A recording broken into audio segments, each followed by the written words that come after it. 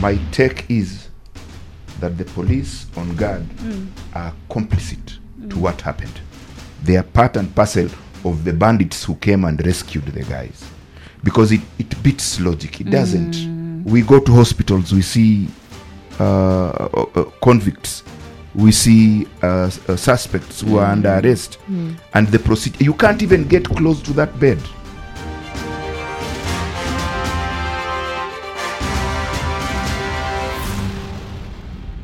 And good morning. It's a chilly day. State of national security is back. We've been on a small break, courtesy of myself. I've been in another part of this world, but it's all good. The gang is back. Mary Wambo is here with us today. Dominic Wabala. So you're going to ask, Leila, where were you? What were you doing? I'll do that. So I was in the Republic of Rwanda and spent there a week going through one of their darkest hours. I think the darkest hour that Africa has ever seen. And when you go to the genocide memorial, you stand there and you start looking at life differently and you hold your people dear. And when I was there, actually, I looked at one particular picture of an entire road filled with people, and I was asking my host, and I was like, are all these people? And he said, yeah. And this was April 21st, 1994, where about 250,000 people were killed, and they were put on the road, and it looked like a river flowing. And I'm looking at Kenya and the way we are dangling so loosely with how we talk and how we seek for such kind of confrontation, and I worry. I wonder how people just don't see that a fire can be lit in seconds, but putting it out is what the challenge for many. And Rwanda is one of those places where right now such talk is really looked into by the security forces. I don't know what you guys think. I was 10 in 1994 when these things were happening. Wabala, I don't know how old you are. Did you see... did you experience it? Because I saw it on television. So seeing it live and going and seeing those human skulls, and it was just a moment to worry about. I was in my late teens, I think, and I was not in the country. I was out. I'd gone for studies. But we used to see it on TV. You see, that was international news and everybody was excited about that. And not many people knew about Africa. By the way, when you go out of the country, these people are so ignorant about Africa. They think Africa is one country. So they literally think that it is your homestead that all this is happening. So they don't. Oh my God, are they your villages? I'm like, Rwanda is 2 hours away. Yeah. They don't know. But it was one of the most traumatic and being African at that time was not the best time, because you are looked at as a savage by those guys, because it is a fellow black who's doing that to another black. But if you go to the Rwandan Genocide Memorial, Mary, they've also articulated other global genocide, including what happened in Bosnia and Yugoslavia, and what happened in some country in Eastern Europe as well. So I think massacres are a human thing. They're not much of a color thing. Yes, and much of the massacres I've heard about, I've read about and watched about. I've not experienced really. Even the ones that happened in Kenya, the Wagala, was it called Wagala massacre? Wagala was a baby. I only read about it in books, and now that there are people who lived through it, you understand from their point of view, because they are telling you this is what happened then, you know. But I imagine if a massacre was to, God forbid, happen in Kenya again today, so what would happen? The social media would blow up. You see what is happening in Tarakani, the Boda leader who's been killed. And yesterday they held this huge demonstration in town, and the other day they blocked the Meru-Nairobi highway for hours. So if such a thing would happen today, I mean, the country would come to a standstill. It would be so bad. The misfortune, and I always say it, there are things I bash Kenyans a lot, is we are not patriotic. I think the fact that Kenyans have never experienced such massacres and the likes of it, the fact that they have not, they don't know what good they have in a country. It is only when they lose it that they will know what they have in a country. That we almost lost it in 2007. Yeah, we almost lost it. But thank God there was intervention, both on the side of the military and Kofi Annan, and we stabilized the country. Sure. But it it was a picnic. We had not tipped to the other side, because once you tip on the other side, it is unstoppable. You can't stop it, because we'll go at each other's throat.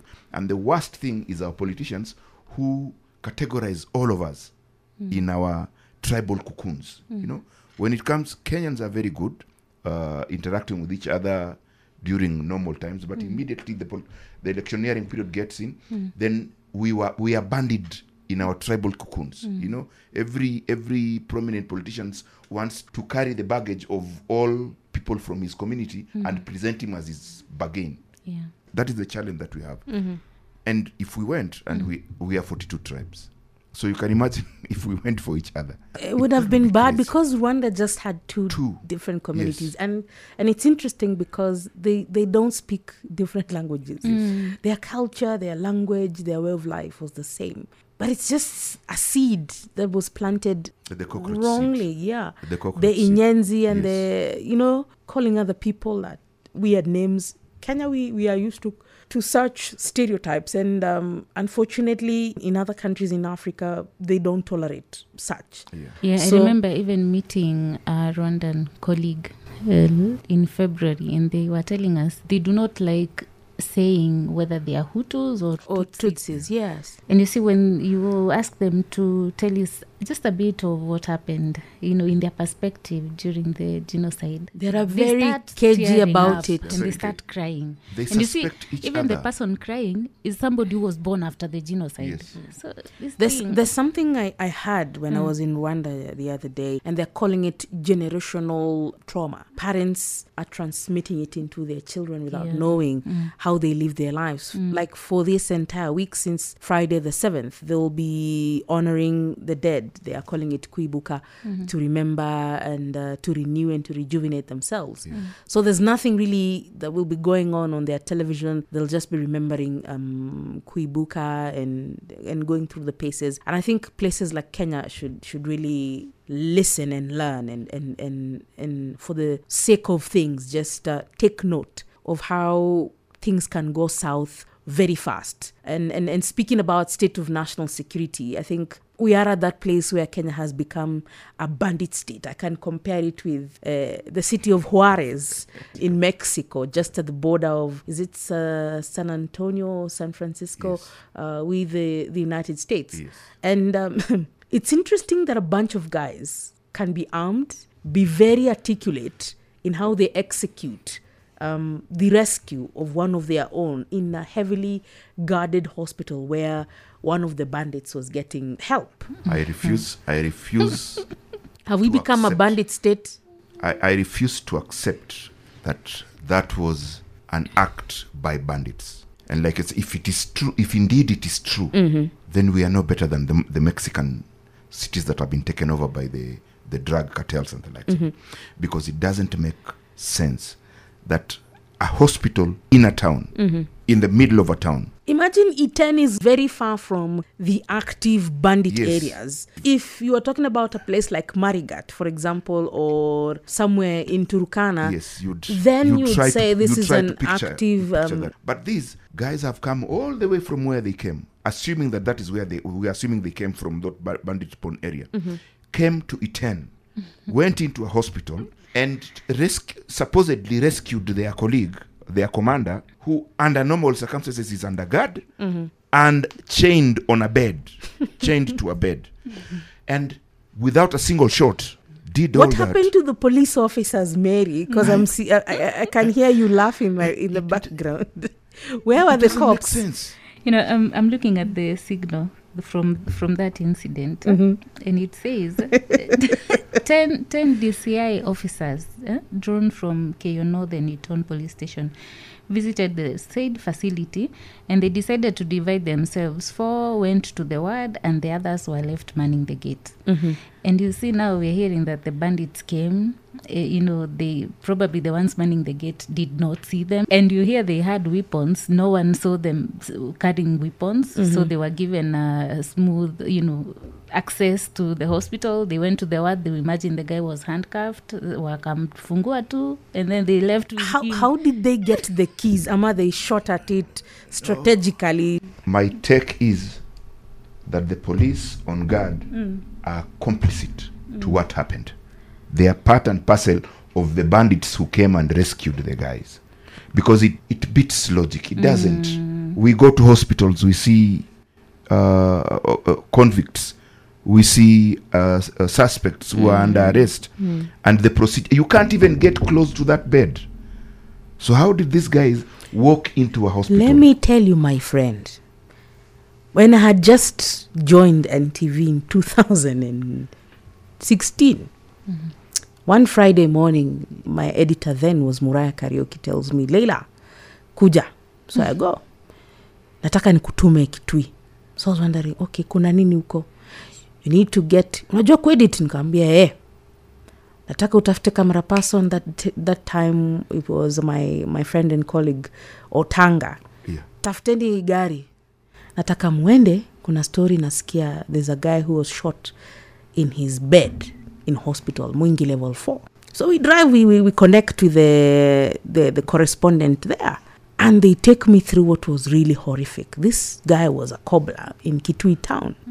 Was taken from his house, was going to be shot at on the border of Kitui County with Garissa, which means they had to pass through Mwingi town.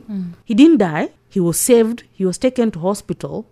So these guys got wind of the fact that he had been carried by a police vehicle to Mwingi town, and they came back to finish the job, and they sprayed 21 bullets into his chest in the hospital. And the police officers who are manning that area all fled.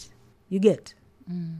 Because he was also handcuffed, because I think if you're shot and they don't know the circumstances under which you're shot, they take you into custody first before the investigations are completed. So when I heard this story about E10, it very fast took me to what had happened in Kitui. So that's why I'm asking, are we back to... But Leila, the difference with the Kitui was that the man was shot and abandoned in a bush. Yes. The Kitui man. They actually thought he had died. Yeah, then he was rescued. He was rescued by villagers. And taken and because he was shot, a police vehicle took him to Mwingi level 4. Yes. Now, he didn't have 10 people guarding him. I think it was two guys. See, he didn't have 10 people. In 10, we have 10. 10 guys. 10 detectives. Have you ever had a G3 gunshot? It's loud. And an AK gunshot. Even a pistol can be loud. Yeah, even a pistol. But I'm saying our police officers on such sentry duties are armed by either an AK-47, a G3, or MP3 at worst. MP3 at worst. Yes. Now, these are guys who were more than 10, walked into a hospital and walked out with a prisoner and left. No gunshot. And until now, we've not found out who... In Kitui, there were gunshots that caused the policemen to run away. In Iten, there was no gunshot. Now tell me, explain they just to me. Broke the windows. Yeah, explain to me like a grade 3 how this possibly happened. And the guys went, and police know how to man. In Nairobi, they call it lockup. They know the exit and the entries into a town and into all that. Do you want to tell me then this crew knew the layout of the hospital and they knew the exact exit points and how to get in and out without firing a single shot? And where a potential police officer who's armed is vis-a-vis where there is none. Because for their escape, they will need to know where an armed officer is and an unarmed officer is. So they were just left to come pick this guy and leave. My problem is without a single shot. Mary, tumeshindwa. Do we need to call in the cavalry? Well, I think we are a big joke. Every day we are hearing cases of people getting attacked by bandits. Wondering what's going on. What is happening? No, we even post the military engagement. No, the multi-agency engagement, and the CS had taken some time to just stay there and see it through. I think there's a bigger issue that is not being dealt with or being told in the public sphere, because we knew by now within a month we would be hearing less and less of these stories, but they keep on coming. And they're not coming as in kidogo kidogo. They are killing some people, they are taking animals, and they are continuing to reign terror in that part of the world. And as I was asking, and I asked the two of you the last time we were together, should the commander-in-chief of the Kenya Defense Forces stop everything else that he's doing and just put 100% of his abilities in that part of the country? Is there a need for that? With the ongoing political talks. Hey. Difficult. It's difficult, but we just need to take security seriously as a country. We don't want. I pray that we don't go the way other countries have gone, and that has always been as a result of neglecting matters security. When you take it for granted, when you think that it is your right to exercise your freedom at the expense of other citizens' freedom. When yours becomes more important than anybody else, then we are at a big risk. We must respect each other as we enjoy our freedoms. Mary, the last time we had this conversation, you had just been with the CS, and you said everything looked a bit promising, but right now it seems like there's no communication coming from them. There's no communication coming, and it seems like we are back to square one in my mind. I don't know how you're looking at it. You know, when we left there, they banned journalists from going to the operational areas. So even these cases, and I almost felt like even the officers in the area had been banned from speaking to journalists. But about what was going on. Yes, but I see when an incident happened, they are still confirming that it's true, something has happened. So, I and the other day, what is she called? This Samburu women rep. What's her name? Naisula Lesuda. Naisula wrote something and said that the operation is not going on, and she had vowed to speak out. So, but then again she didn't. Then the only information you see on the police Twitter handle is them recovering, guns and all that.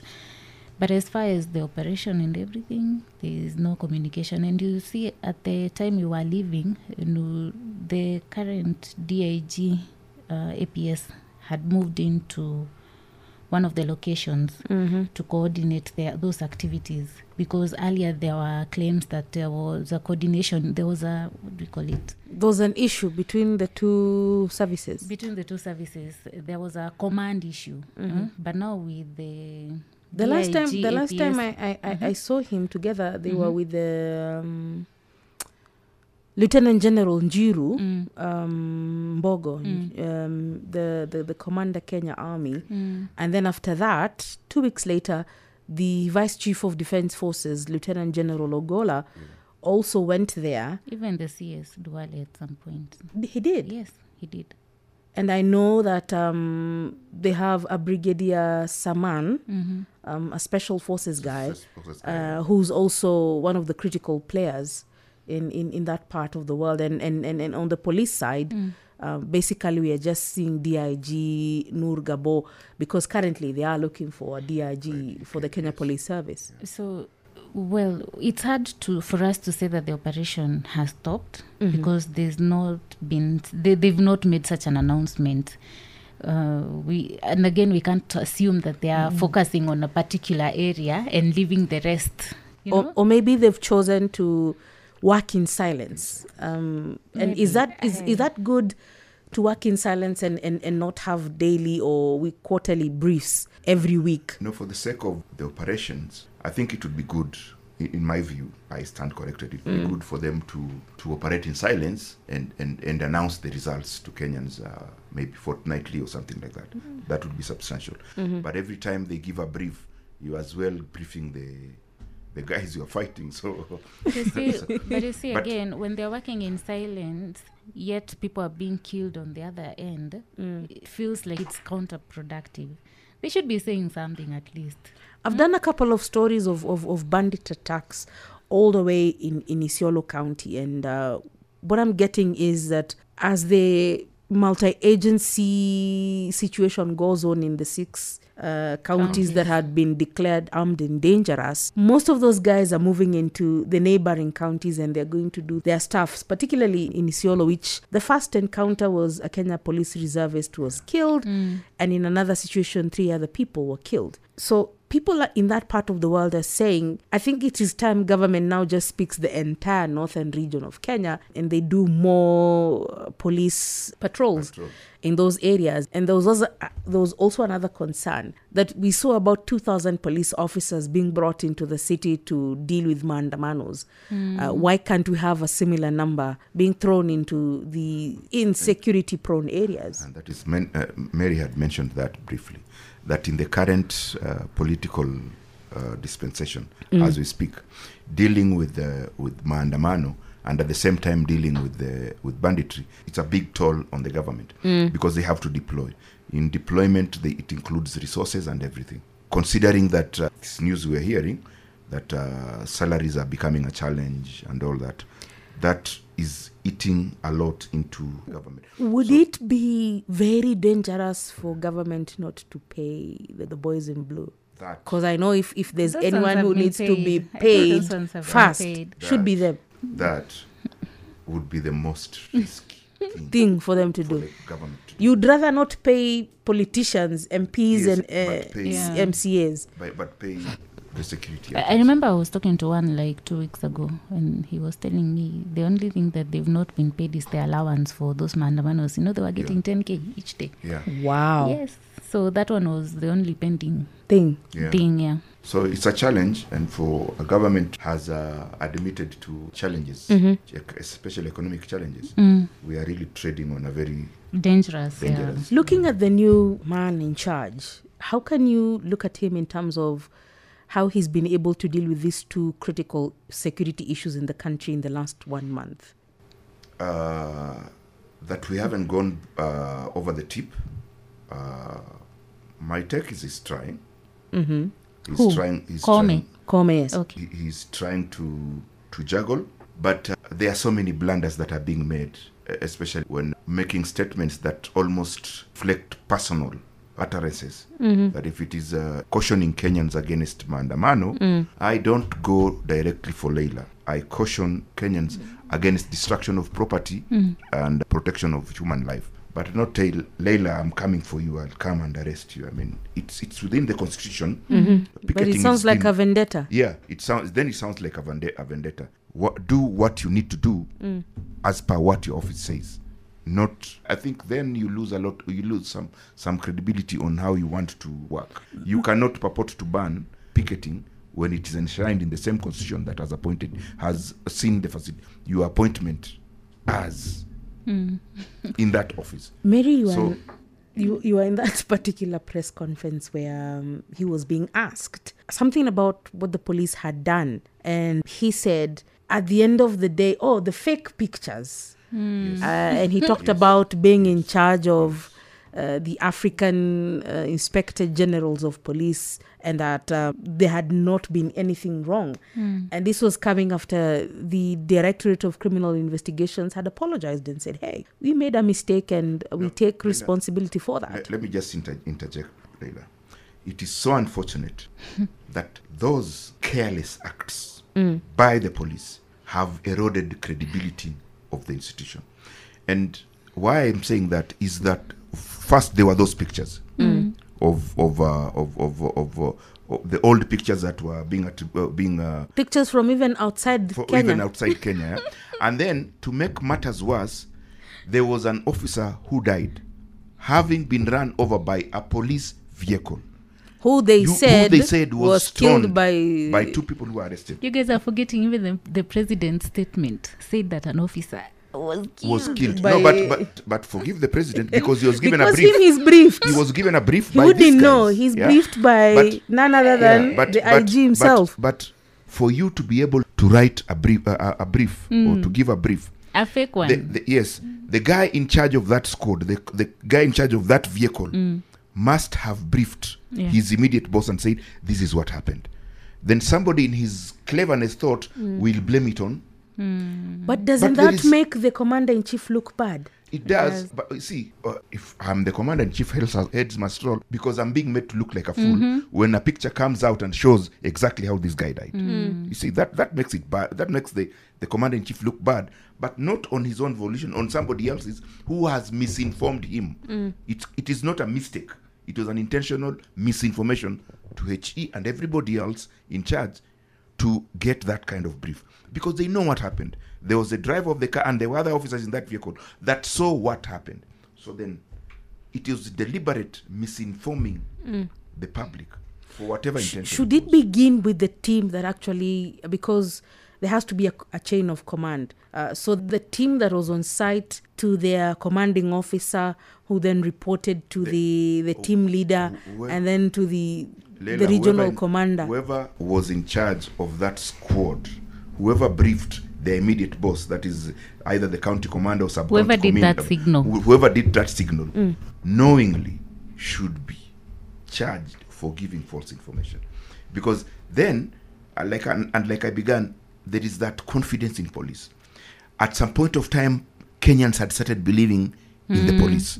There was that trust. Now, with those pictures that DCI apologized about, and then these, Kenyans now are losing confidence in the police. And then with that rogue guy who deliberately smashes a car window and then lobs tear gas because journalists are in the car. I mean, for God's sake. But this time, the number of plainclothes police officers that were used in their maandamanos were more than what I've seen in the past. Yes. I don't know if anyone else has experienced it. And it was so unfortunate that this individual possibly could have been sent to, there are those people you send to do the dirty work. Yes. And he did his job well, and they achieved what they had wanted. He did his job well, Leila, and he did himself in well. In this era of social media. Not even social media. The African censored team captured him on camera. He was captured doing what he did. Then the KOT detectives, Kenyan Twitter detectives, went and further dug. They even know how many places how many police stations he has been deployed to. Yeah. His family. And his connection to the commanders. His connection and all that. All that information comes out. Now, and that's why I'm saying, whoever is doing this is deliberately, I don't know for what reason, trying to erode the public confidence in the police. But again, see, guys, what happened immediately after the last maandamano? There were changes at the National Police Service. They announced a new man in charge of operations. Yes. Meaning there could have been errors in the command of the previous maandamanos, and that's why some things happened the way they did. Weren't there some changes also in that particular jurisdiction of Eastlands and in Kayole, I think? Yes, there is. There was even in Kisumu. Kisumu. In fact, in Kisumu, one senior guy hardly stayed a week. Yeah, and he has been removed. Yeah, the regional commander, and he has been removed. So, but it's because I understand that the guy who was to replace the previous commander, now the one who was removed after about a week, he had some issues with journalists while he was serving in the same area earlier. Yeah, it's true. He might have had that, but Mary, it is not because of that. It is because of something else. That he was, because an operation was organized without his knowledge, and when he was asked by the media, he said, "I'm not aware of it." And it was not reported to him. The operation was not reported to him, so he was not aware that something like this is happening. So when he was being questioned, he says, "I'm not aware," and just that led to his movement. Anyway, that is. But also, okay, not to insist that this is the reason why he was moved, but earlier he had been in the same region. Yes. And something happened that some journalists felt he was being personal with them. Yes. And I think even the case went to court or something. It was in the press at that time. It was some years back.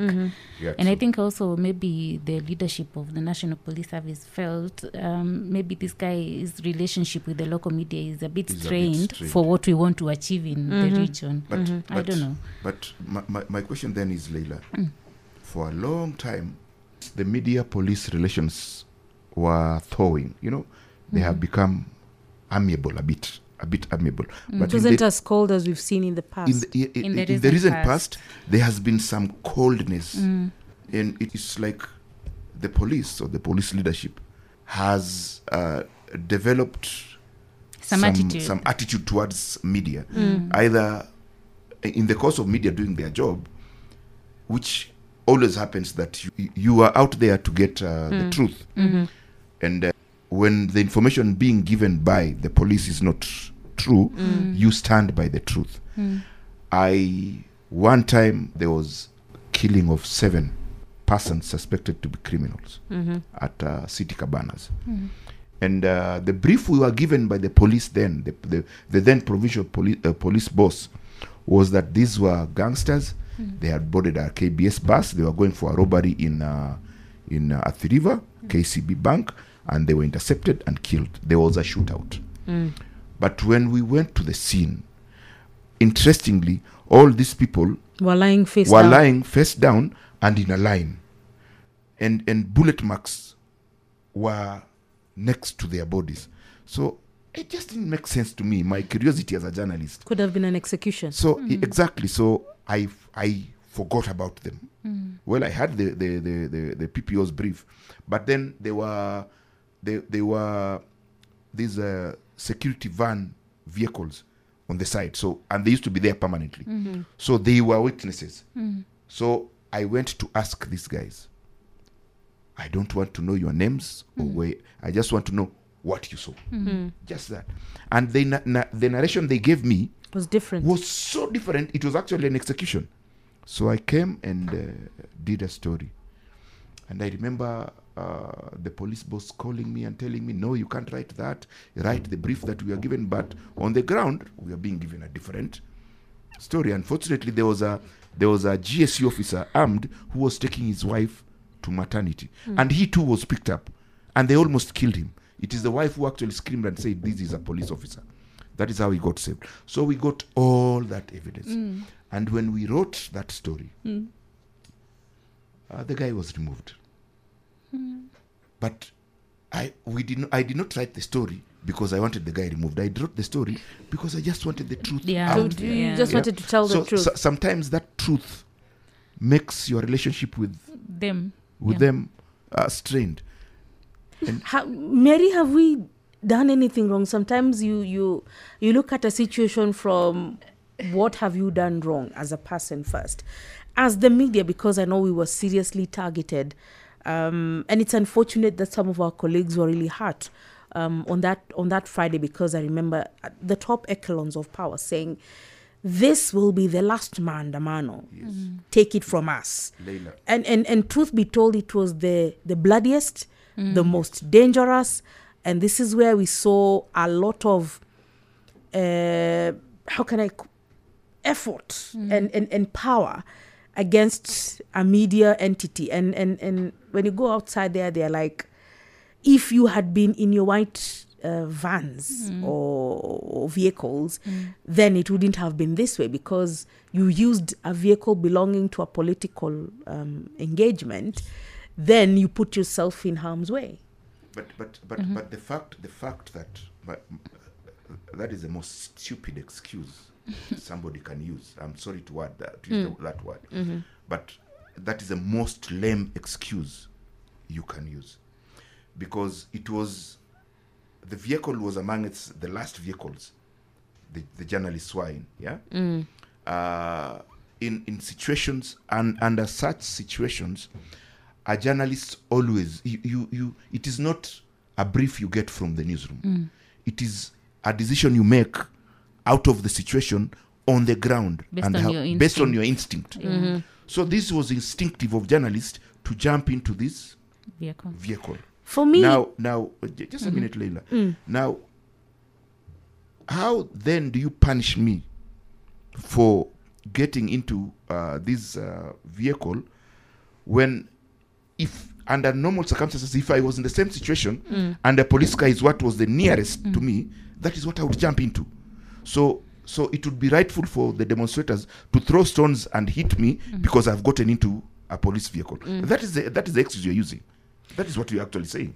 Because between the three of us, I've done a bit of broadcast journalism for a long time, and I've been in such a scenario, and the biggest reason why camera persons were on that vehicle is because and they were not they inside. needed They were on top of the it. roof. Yes. This is where the mixer of the media team for the Azimio put their stuff. And if you want good quality sound, it's usually the best place to get. You'll plug in. And if you're wanting what we call a frontal shot of maybe Raila Odinga and all his lieutenants when they were doing the maandamano, that's where you go and get the shot. And you can understand that if all the media teams came with their vehicles and they all wanted to get a frontal shot, it would be very difficult to do so until you decide, hey, right now it's not a matter of you work for which media house or not. Let's band together and use this one vehicle so that everyone gets an opportunity at good quality sound and a better shot. But even then, there are those who say it was quite unfortunate for us to be on that vehicle, that particular vehicle. We should have used ours. And we put ourselves in a vulnerable position where that ununiformed officer did what he did. No, but my question then, were journalists throwing stones? No. Were they armed? No. So what is it that this particular officer was so vexed by that he actually went and was breaking the windows and everything to lob a tear gas into that vehicle? What was it that the journalists had done? Yeah, so as Dominic said, I'll also call it an excuse to hurt journalists because even, were it not for the first group of videographers that ran out of that vehicle, we wouldn't have known faster than the Akina Nani, our guy who was hit. Sinta. There would have been many who would have been nursing similar injuries because there were so many on that vehicle. And you see, every time a prominent politician is having what do we call it, a rally, and they are moving it's with something journalists. We've done for a long time. And even when the president is moving with his vehicle, these police officers who lead these escort teams, they know that journalists prefer that vehicle because they want sound, because they want good quality pictures. They want where the audience is most and best hyped at. But now, so for me, it felt that this guy was acting on instructions, and probably my assumption is the instructions may have been disrupt that vehicle so that they stop receiving, they stopped collecting whatever the motorcade, whatever the politicians are saying. Because that's where they were doing their live production from. And also remember, what are we calling him? Musalia Mudavadi, his new role. The chief prime cabinet secretary. I don't know. Do you remember him saying that journalists now have media houses were commentating the demonstrations the way football commentators. Really? Yes, that is what he said. So if you link up those words to what happened, probably they wanted to disrupt, the audio so that Kenyans do not get to, And by the way, and you see there's so many ways of killing. But we are guided by a code of ethics that... and by the way, Leila, there is one thing you guys are forgetting. Now, the media, you are able to catch that guy or several of those officers doing what they did, and they have been exposed. Village, whatever it is, including allegations that he bought a certificate from this guy and all that. Now, if it were you who's that officer, would you want that guy to expose you? No. You would want everything to try and stop him from exposing you. So the guy was just trying to protect himself. But when we reach and it takes me back to our relationship with the current teams at Vigilance House. Do you think our relationship needs to get better? Because now we have former journalists at the Ministry of Interior. Is it possible that they can have a conversation and say, hey, guys, we are not the enemy. I'm from the other side. I'm now here with you. This is how the media works. Can we work with them as a team and not see them as the enemy at hand? Because the story has to be told. The problem actually is not is not the junior police officers. The problem is actually the senior police officers. It is them who want to create the impression that there is a strained relationship between the journalists, and for a long time during Major General Ali's time, during all the relationship between the media and the police has been very good. Yeah. For a very long time. You'd get a comment from whoever. sub-county police commissioner. You'd get, unless so long as they are gazetted police officers, you'd get that relationship. You'd get that. Senior police officers who I call and say, Afande, I don't want you to comment on anything. I just want you to take me through this and this and this, and they tell you, Leila, this is how it happens, and you do a story. So where has this animosity come from? All of a sudden, incompetencies of some senior guys. My feeling is, you see, the current regime has been quote unquote against the media, because we were actually called Azimio TV. Yes, because you see, when the government is speaking out loudly and saying that the media does not support us, and you see, every time the police want to be seen as pro and protecting the interests of the current regime. So how do they show that they are protecting the interests of the regime when they are befriending the media, who has already been tagged as anti-government? Mary, but we had this we had the same thing during former President Uhuru's regime, when gazeti ilikuwa ni makaratasi ya kufunga nyama. But we didn't see that kind of it didn't go to this level at which this one is going to. True. So there is. It's interesting that the other day, in fact, I was the one who told the IG, please tell us in front of these cameras that you guys are not targeting us, that the journalists are secure in this country. And then he said, if anyone feels targeted and they have an issue with a particular officer, they should go directly to him and he'll offer them protection. At least, and I felt that was coming after the president spoke and said that they are not going to antagonize the media, even if the media has not been supporting them. It was good that he was asked that question, and he was asked, Your Excellency, it feels like your regime is intolerant to the media.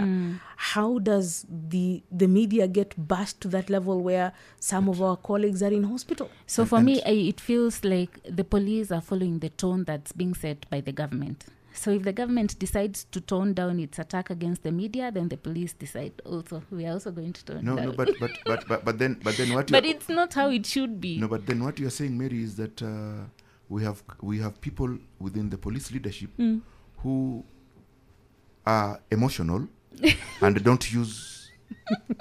That is what you are saying, because I've just given an example that we had the same situation during former President Uhuru's time, and they bashed the media. Yeah, they did. Yeah, they bashed the media. I think even President Kibaki bashed the media. You remember that day where Madam Lucy was saying, when she stormed, you even have given my family stress. Yes, and Kibaki was there saying, I have only one wife. Yeah, but we have not seen that kind of affront, intolerance, like we are seeing now from the police. I mean. Like you're saying, media guys who have worked in the media have gone into they're now in government, and there are many. Yeah, and there are many. And since devolution took place, there are many a others. lot of government agencies have raided newsrooms, and they have a rich crop of journalists working in government. So what is this? What is this that is making the same people who are very good at working with the government? What is so difficult for us to liaise? Because I believe by now those in power have understood how the media works. People have given their examples and all that. Even at where the biggest office in the land stands. Yes. He has a very rich crop of ex-journalists, very rich, both from broadcast and print. So why aren't these individuals telling their bosses, this is how guys, it works? this is how the media works. This is how it works. You shouldn't really look at the media as the enemy. We are here because we need to do checks and balances for government. And sometimes you're told when you make people uncomfortable, it's a good thing as a journalist because it keeps them on their toes. It keeps them on their toes, exactly. So does it feel like a point where when we are going for maandamanos, in the newsroom, I was listening to some of the guys and they were like, if things continue going the way they are, then we'll be scared of going for maandamanos. Even so the question, Mary, should be, how then do we police maandamanos to a level where every party is safe in that sphere? Where? Because I saw maandamanos before March 20th. And they were in Migori and they were in Kisumu County. And guys were escorted by police even to State Lodge, Kisumu. What became different after the March 20th ones? Well, okay, for me it feels like some order came from somewhere for this to be implemented. Because before that they were very safe and nothing even, was happening. Yes, and even in the last maandamano, the one that you were saying was chaotic and nasty. The one that had the Black more Thursday. journalists. Yes. At the beginning, it was quite peaceful. Then at some point, hell broke loose. Because Raila Odinga went into Imara Daima Estate. And he stayed there for like an hour and a half. And there was no police presence. And he spoke to his people and they were chanting and they were dancing. The moment he ingeared North Airport Road, that's when everything just changed. But I think it's also an issue both for the government and also the opposition to think about, because we've seen these people who are taking advantage of the demos to go loot, go do other things. No. And for example, assuming that people who are genuinely in the demonstrations, they want to keep in line with the motorcade and go up to wherever they want. I've seen in certain countries even people take their families, old women and men, children. But not in Kenya. You know, guys. No. But there was a guy in Kisumu who tried though. Yeah. That was foolish. No, he's always an atinshika. He went to vote in a towel. Oh yeah. He's the same guy. Yeah, he's the same guy. Anyway, you know there is every time there is a demonstration, there are criminals who take advantage of that. It used to happen in Kamkunji, where people would be stripped, your pockets of your trousers ripped off and all that, until even this time around, guys lost their phones. Until the demonstrators took it upon themselves to provide security to people, because now it is those who are making the demonstrations look bad. Now, that is the responsibility of the police to provide protection. But instead of them doing that, they confront the demonstrators, even if they have not done anything. They have not learned to separate between the criminals and the guys who are just in that demonstration. If they were able to do that, and they can easily do that because these guys are known criminals, they are known pickpockets, known snatchers. Even they who are on that duty know in this region we have Dominic, we have Leila, and we have Mary. These are the troublemakers. Hawa ndio watu wanachukua vitu, wananyang'anya watu vitu, and they just take care of that, and the rest of them people will just. But when now you look at every demonstrator as a criminal, that is what pushes things. And that takes me back to the Chuka situation, because these were a bunch of guys who are protesting the murder of one of their own. And they decided to do it the way they best know how. Fortunately or not, social media is a very dark place to go. And people are saying this is the same guy who was I saw that. Yeah. And then but how he met his death was quite unfortunate. No, but Leila, if it is true that he is a leader of the Boda Boda, he is. If he is, he's gone. If he was, then he is known, including by those police officers. He was. Yes. Dominic, it's the same officers who called him to try and speak to the other Boda and Boda tell them to calm down. Then so how was he shot? Hey, now that's the question. You see, that is where there's also that question that is where you erode police credibility. Sometimes I wonder, Dominic, Is it that officers get to a point where They are they trigger feel, happy. Not maybe they're not even assuming. No. For example, let's assume they're not trigger happy, but do they get overwhelmed No, when they're at the ground, and then they decide now we are going to use force? There is a... Then why is- do we not have intelligence officers amongst We do. in our police We do. stations that work together with officers, and then they can tell the threat level, so that by the time the police officers are leaving the police station, they know how much kind of in my years of armor they should be working in my with. years of covering crime, I have come through across scenarios. One is that maandamanos and like this current situation, maandamanos have always been random. You see, people just start demonstrating, but and then I have worked as a police officer. I have worked my shift. As a police officer? No, I'm not saying I'm a police officer. I'm saying, for example, as a police officer, I have worked. You've done my your 12-hour shift. My 12-hour shift, and then I'm supposed to. Oh, yeah. Yeah, now I have gone, and maybe I want to go out with my family, or I want to I have just gone to have a drink, like they do. Like the case of Mombasa guy who was drunk. The officer was on maandamano duty, and he was drunk. Then midway in between my drinking, You're cold. I am cold. Yeah. First, I'm frustrated by the fact that I have worked 12 hours. I've now just got the rest. I'm starting my rest, either in my drinking or in my chewing mirror or whatever it is I'm doing, or with my family. And then I'm called, you are needed here for this demonstration. So I have this pent-up frustration, and wives don't understand this. They never understand how you are. So you have had that thing with your wife and kids who are prepared to be taken out, and then you have been recalled. Yeah. And then now there is that. Do you There's have trouble to go? at home, and there's then- trouble at home, and then you are coming back to this on this duty, and your immediate boss doesn't want to understand.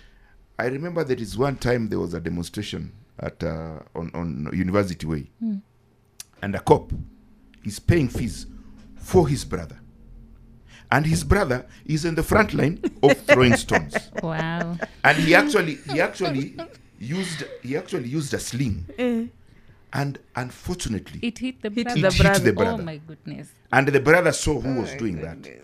So after the demonstration, the guy was so frustrated, he said, huyo jamaa ajitafutie mwenye atamlipia fees, Wow. because mimi ndio nakulipia fees, Alafu wewe ndo alafu wewe unaniumiza. ndio unanitupia mawe ya kunilipia. You see, so there are those circumstances also, and we are human, believe you me. So there are many circumstances that might lead to such things, Yeah. but I'm not justifying the brutality that is meted on So- innocent Kenyans. And all that's that. why I'm insisting. The person who was issuing the commands also probably told them, you guys have to exert some extra force. Because I was learning that if Azimio would have called for demos on Monday, you see, the Monday after the nasty Thursday, It would have been really bad. it would have been really bad. Yes. Because yes, I'd true. heard they were tired of these images being shown on TV, on social media, of police officers getting overwhelmed by protesters. There's this picture of they were on walishindwa mpaka walikuwa sasa wanapigwa mawe, and then now they had to shoot in the air, so that they don't get in trouble. So when for example, if the three of us are police officers and our boss tells us, I don't want to see Leila or Dominic or Mary on the ground. Yes. So what do? If you see someone coming at you, you shoot at them. But you see the But misfortune. isn't there a way where they now justify how they used each bullet? There is supposed to be Leila. Every night you say, this is how I used my bullets. there I is. left with 10, I came back with 6. This is how I shot 4. Leila, if you look at signals, when especially when dealing with mobs, there is always a provision that they were Leila, Mary, and Wabala. They went to this place and they did. This is the scenario of what happened. Leila, with her G3, shot 7 rounds of ammunition. Mary, with her MP3, shot this Mm-hmm. this amount of this number of ammunition. As in, you have to account for the number of bullets you have used, the number of tear. It is accounted for. So it's not difficult to find out who has shot how many and all that, because everybody has to account for the bullets issued to you and the bullets stuck with. Otherwise, it would be very easy to sell bullets to criminals. So you have, so you have to account for the bullets that you have spent, whether it is in a like the incident of the Pakistan, was it the Pakistani journalist, like that incident. Every in the signal, everybody said, this is how much I shot. From my G3, I shot this number of bullets. From this, I shot this. I wonder if that happened on that Thursday. It is there. Mary, it is a standard operation of the police. I feel something somewhere went terribly wrong. And unfortunately, that whatever is going on wrong is eroding the confidence the public has in the police. Yeah. Whether it is deliberate or not, I don't know. But the more these things happen, and the more the fake pictures appear. Well, I'm also finding it interesting that none of the agencies that what do we call it, that are supposed to check on police conduct have spoken about this. We haven't had a statement from IPOA or IAU or it's only the IG who said that they've begun investigations into the same. And IAU ordinarily doesn't issue press release. Yeah, they can't what they are doing. Well, interesting conversations, and I think time goes by when you're talking about interesting stuff. State of national security. I think more and more Kenyans need to be aware about their security, and they need to be loyal and patriotic, like Wabala speaks about all the time. And they need to learn what happened to Rwanda. Yes, we must not get to that point. We shouldn't. We can't afford to. We need to look at how they are remembering how Kuibuka is such a big deal for them. It could be something you say Rwanda is far away, but the more far away it becomes, the more closer it gets to home. There's something you saw that made you cry. I saw a lot of things that are really scary, especially there's a place where they take you to images of where the kids who are hacked, and I saw an image of a child and where she had just died, and the skull and it had rotten, and it was one of those things where you look and you say, if this was my child. Because I have babies that age, and it was one of those places where you call tia jakas. So Kenyans need to be more aware of their situation. Kenya is a blessed country. Kenya is an island of peace in the midst of a storm. The East African region. People need to travel outside Kenya and see how the other side of the world looks like. And if they can't afford to travel, let them read. Let them read, yeah. Somebody also says that Kenyans don't like to read. But Leila, there is something. But they like to watch too much TV, Netflix and stuff. Netflix and tipping, for a situation to tip off, it just flicks. It just takes a second. Yeah. And the situation flips off. I have seen, in my growing up, I have seen somebody who was troublesome during a soldier who was troublesome, who used to torture people during Amin's time. Then now the Tanzanians have just taken over Uganda. And the Tanzanians ask, what do you want us to do with him? And the public in Uganda, we are on the border, and they were saying, kill him. How do you want us to kill him? We shoot him or we slaughter him? And they said they want him slaughtered. Hey. And that is where humanity has reached. That is where humanity gets, because then we lose. But I pray that Kenya never gets to that level. If you do like to read, go and read stories around how the machete was a very significant part of the 100-day Rwanda genocide, and it would be nice. The ones allegedly bought by Kabuga. Yes, and they were coming into Rwanda in droves. And at some point, there was a ban by the United Nations on any country outside Rwanda not to export machetes into the Rwandan nation. The conversation doesn't end here. The next episode is coming up soon. We'll be the three of us Dominic Wabala, kama kawaida, Mary Wamboye and myself, Leila Muhammad. But for now, let's stop it here and pick it up in the next conversation where Wabala will be telling us how different military disciplines work and our regional peace enforcement when interactions in the region. For now, it's goodbye.